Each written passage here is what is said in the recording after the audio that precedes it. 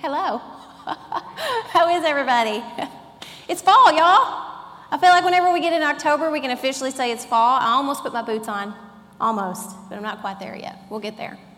We're continuing our series on our vision statement and on our core values. So we've talked about our call, what it is that we do in our community, what we do as a church. And now we're digging into our core values, and so we've covered some of those. I want to go ahead and let you know that if you haven't already, to go ahead and open your St. John app. We are going to be using that today, pretty hardcore later on in the sermon. So I really invite you to open that up. It'll be a good way for you to sort of do some reflection as we will do that. But I'm just going to let you know I'm feeling a little feisty today. So I'm going to expect participation, interaction. Okay, so I'm giving you that warning now. The 8:30 service did amazingly. So they set the bar really high, all right? So you all got to do that too. But to get us warmed up, I would love for us to say our vision statement together, okay? So this is starting really easy, all right? So let's say this together. We are making a difference by following Christ, offering hope, serving others, and loving everyone. Awesome. All right, so that's our vision statement, and we talked about that the first 4 weeks, mid-August through some of September, and now we're kicking into our values, who we are, what is our identity. And so for the past couple of weeks, we talked about being Christ-centered. We've talked about being family-focused, and today we're going to dig into being discipleship-driven. Now, before we really dig into what this means for us, I want to visit back to August 28th. I know that was a long time ago, feels like, right? But we laid out a challenge, as Tom and I were talking about offering hope. We laid out a challenge that an easy way to live out being a disciple, to offer that hope, is to invite people to church. So how's that going? Don't everybody jump at once. I know. I'm not asking you this to make you feel guilty. I'm just reminding you that this is a very easy way that we can take part in being a discipleship-driven church, because it gives us the opportunity to have another touch point with people, to extend the love of Christ. It allows us the opportunity to get them pulled in, to plug them in, to help them get connected into more ways they can grow as disciples, and give them more opportunities to actually make disciples. So I want to encourage you to continue doing this. I also want to hear stories, how this is going for you. Man, I've invited like 10 people and nobody's come. I know there's been some overachievers out there who have already done this and do this all the time. So if you have some tips, then let me know. We can share that with other people. You know, we're all here to learn and to grow and to figure out better ways of doing this so that we can really have more opportunities to share the love of Christ with people. So I'm going to lay that out there. All right, so when you think about getting into a car to drive, who controls it? Who's the driver? You are, right? The person who's getting in the car behind the wheel. You control it. All right, guys, you got to step up your game. I told you this is going to be participation. All right, so now, once we're in the car, we've turned the car on, we're getting ready to go, what then drives the way we operate the car? Usually where we're going, right? Our destination. For me, I get into the car, and the first thing I do is I put in my destination to see where's the fastest way to get there. Because it's Louisville. There's traffic everywhere, especially with 265. I need to know, is 265 going to be the best way, or which way am I going to go? So anyway, typically, it's GPS for me. It's maps. Today, we're studying the letter that Paul wrote to Timothy to really let Timothy know, hey, these are your coordinates. This is how you live out your life as being a leader in the church, as being a disciple. So Paul is telling Timothy what it's going to take to drive him, what should drive him. And these are two really short verses that we're going to read from Timothy. So, of course, I'm going to ask for you all to read these with me. All right, you ready? You then, my child, be strong in the grace that is in Christ Jesus. And what you have heard from me through many witnesses, entrust to faithful people who will be able to teach others as well. Awesome. Thank you all. All right. So here at St. John, we have a vision. We have a definition of what it is to be a disciple. To be a disciple is to act, abide in Christ, change like Christ, and take action for Christ. If you would like to know more information about that and what exactly that means, we offer a class here, an ACT Discipleship Discovery class. We really dig into what it is to abide in Christ, how it is that we change like Christ. We take on Christ likeness, and we become more and more like God through this sanctification process. And then lastly, how we take action. action, how we share the gospel, how we live out being the hands and feet of Jesus. And so this is what Paul in these 2 verses do. He really touches on how to live out being a disciple. And so I really want to share here now the 2 things out of these 2 verses that he shares with us that we do to live out this call of discipleship. So the first one is to stay strong in God. And in Eugene Peterson's version, the translation of his Bible, of the Bible from the Messages, he says, "So my son, throw yourself into this work for Christ." I love that. Throw yourself. Lose yourself. Put everything you've got into the work you are doing for Christ. Because nothing else truly matters. It's the work we do for God day in and day out. And what Paul is really doing here in this first verse is warning Timothy, take on the grace of God. Depend on God's grace for your strength. The same grace that pulled you in to discover who Jesus was. Continue leaning into that grace. Because, before Christ, we depended on ourselves, right? But then we learn about Christ and we connect to the Holy Spirit. And we now know what truly can be our strength. And what he's doing here is he's telling Timothy, hey, this isn't going to be an easy road. This is going to be hard. It's going to be a struggle. And we know that because where is Paul writing this letter from? Prison. He's in prison. He's writing this letter from prison and he's expecting to die any day. He has no idea when the end will come. So he's sitting there waiting, but he knows he has to continue to empower the leaders of the church to continue leading other people, sharing the gospel, so that they will rise up and be leaders too. You see, before Christ, we were dead. We were depending on our own ways, our own strength to get through, and that doesn't really work out well. We usually end up in a worse spot.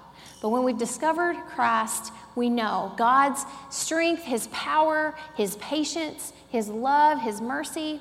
Through the Holy Spirit, we can plug into those things, and that's how we can make it through being a disciple, because it's not easy.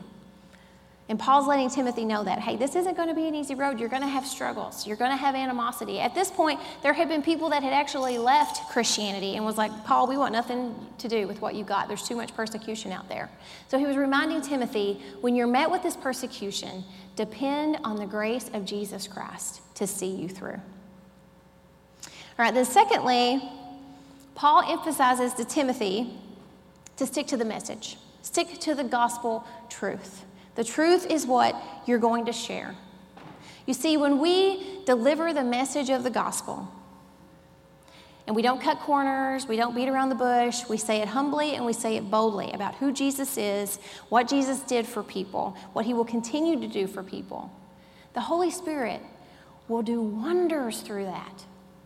The Holy Spirit will break chains from people's hearts, take the blinders off their eyes, allow them to really see that the things of this world aren't the things that are going to rescue them and provide them freedom, that it's Jesus.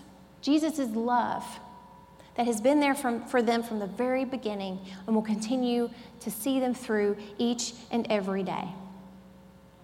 And when you do that, the Holy Spirit will rise up new leaders. And that's what Paul needed Timothy to do. He needed Timothy to rise up people, to get people to learn how to lead, to help them know that they were already equipped. There was nothing they really needed to do because God had already called them. They were already equipped to do the work. And Paul does that for Timothy because, well, number one, Jesus says to do it. But he also does it because he knew Timothy was going to be leaving the church of Ephesus to go to Rome to be with Paul. And so he was raising Timothy up knowing that at some point that church was going to need a new leader.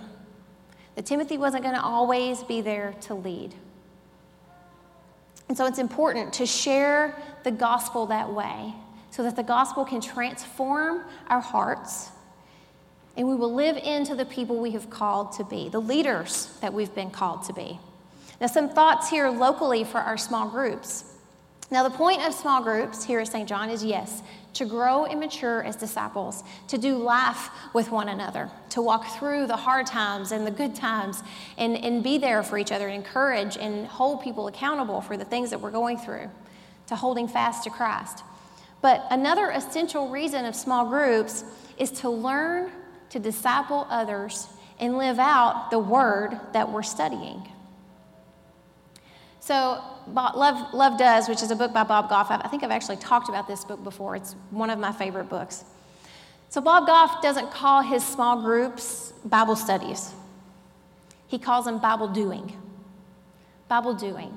They look at the word and then they say, okay, what are we going to do about it now? What is God telling us to do? It's so important to not just study the word, but to be participants in it. How do we live out God's word in our lives? Because I told you I was going to be feisty. You ready? We're going to play a game. We're going to play Simon Says. So I was looking for a video to play in my ACT Discipleship class, and I found a really awesome one by Francis Chan. It's like 2 minutes long. And I was like, oh, show that. And Tom was like, oh, yeah, you should definitely show that. Well, then someone in my ACT Discipleship class, I will not call out who they were, was like, we should totally play Simon Says. And I went, that's awesome. So now we're going to do it. So you're welcome. Okay, so I'm going to review the rules just for all of those of us who may have forgotten how to play Simon Says. So I'm going to say Simon Says. You're going to do the action. And then I'm going to tell you to stop. I learned in the first service I did not say stop. So some people were patting their heads the whole time. I'm kidding. They didn't really do it the whole time, but they let me know. I felt wrong about stopping because Simon did not tell me to stop. Okay, and then if I were to say a command, but Simon didn't say it, well, that means you're out, right? Okay, and if you don't do a command, that means you're out. And I said 8:30 had high expectations, so I expect everybody to be patting your head. Okay, let's start. Simon says, pat your right foot. Ooh. Unfortunately, I'm the only one that can really hear it because I'm on hardwood. Simon says, stop. Simon says, pat your head. Camden, I'm going to need you to participate.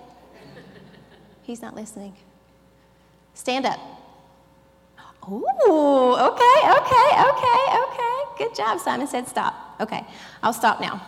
But we're going to play another game. You know I can't just stop there. We're going to play Jesus Says. It gets a little more serious. So this is where your app will come in.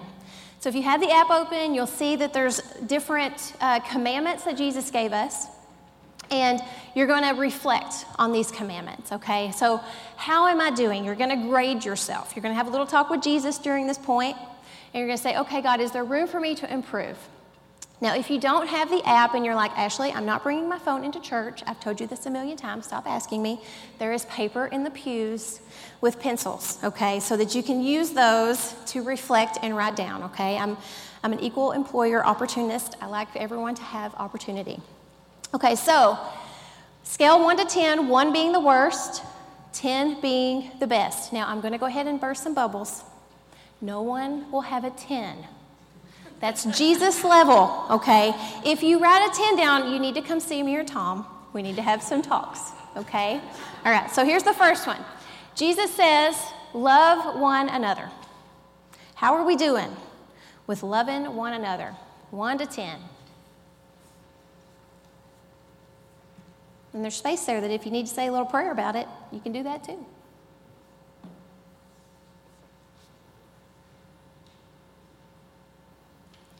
Jesus says, repent. Jesus says, repent.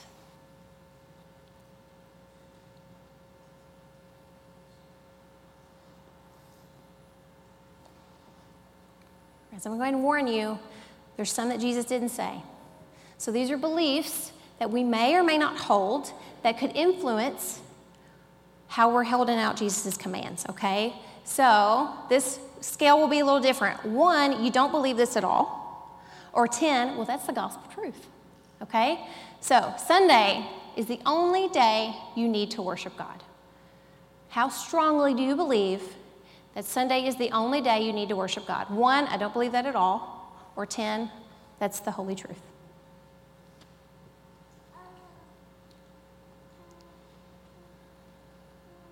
Jesus says, pray at all times. Pray at all times.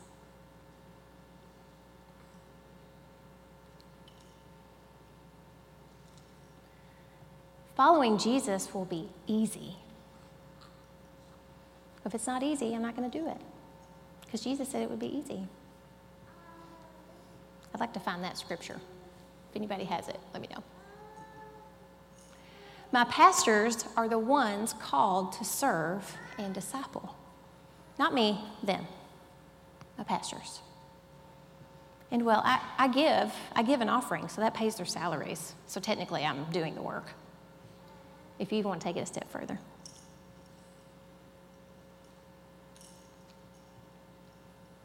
Jesus says, take up your cross and follow me.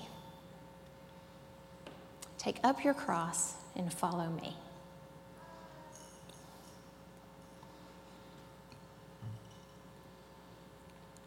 Jesus says, go and make disciples. Go and make disciples.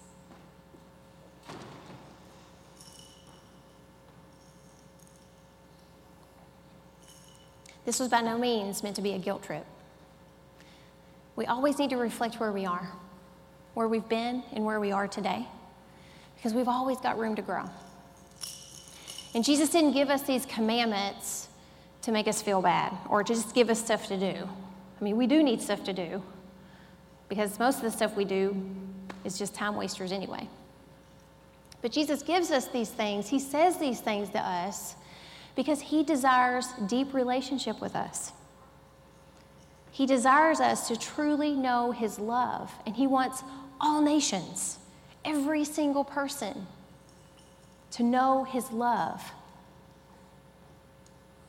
And the more we say yes to these things, the more we're going to discover his love. The more other people are going to discover his love. You see, Jesus gives us these commandments to say yes to him. It's not a one-time yes. We don't accept him as our Savior and that's it. We say, okay, God, what's next? Where do you want me to go next? What do you want me to do next? I'm on fire to serve you. Where do you want me to go? Bob Goff says in his book, I used to think you had to be special for God to use you. But now I know you simply need to say yes. You simply need to say yes. The moment you do that, he's already equipped you, he's already called you, he's already set forth the path of where you're called to go. To be a discipleship-driven church, we need to be yes people for God. Even if it makes us uncomfortable, even if we don't like it, even if we've always done it that way, we shouldn't do it this way, even if we're afraid, he's going to see us through it. He's going to be there with us when we depend on him, we abide in him, and we allow him to take the wheel for us. So when Jesus gives us a command, not only do we say yes, we say who, what, when, and where. Tom?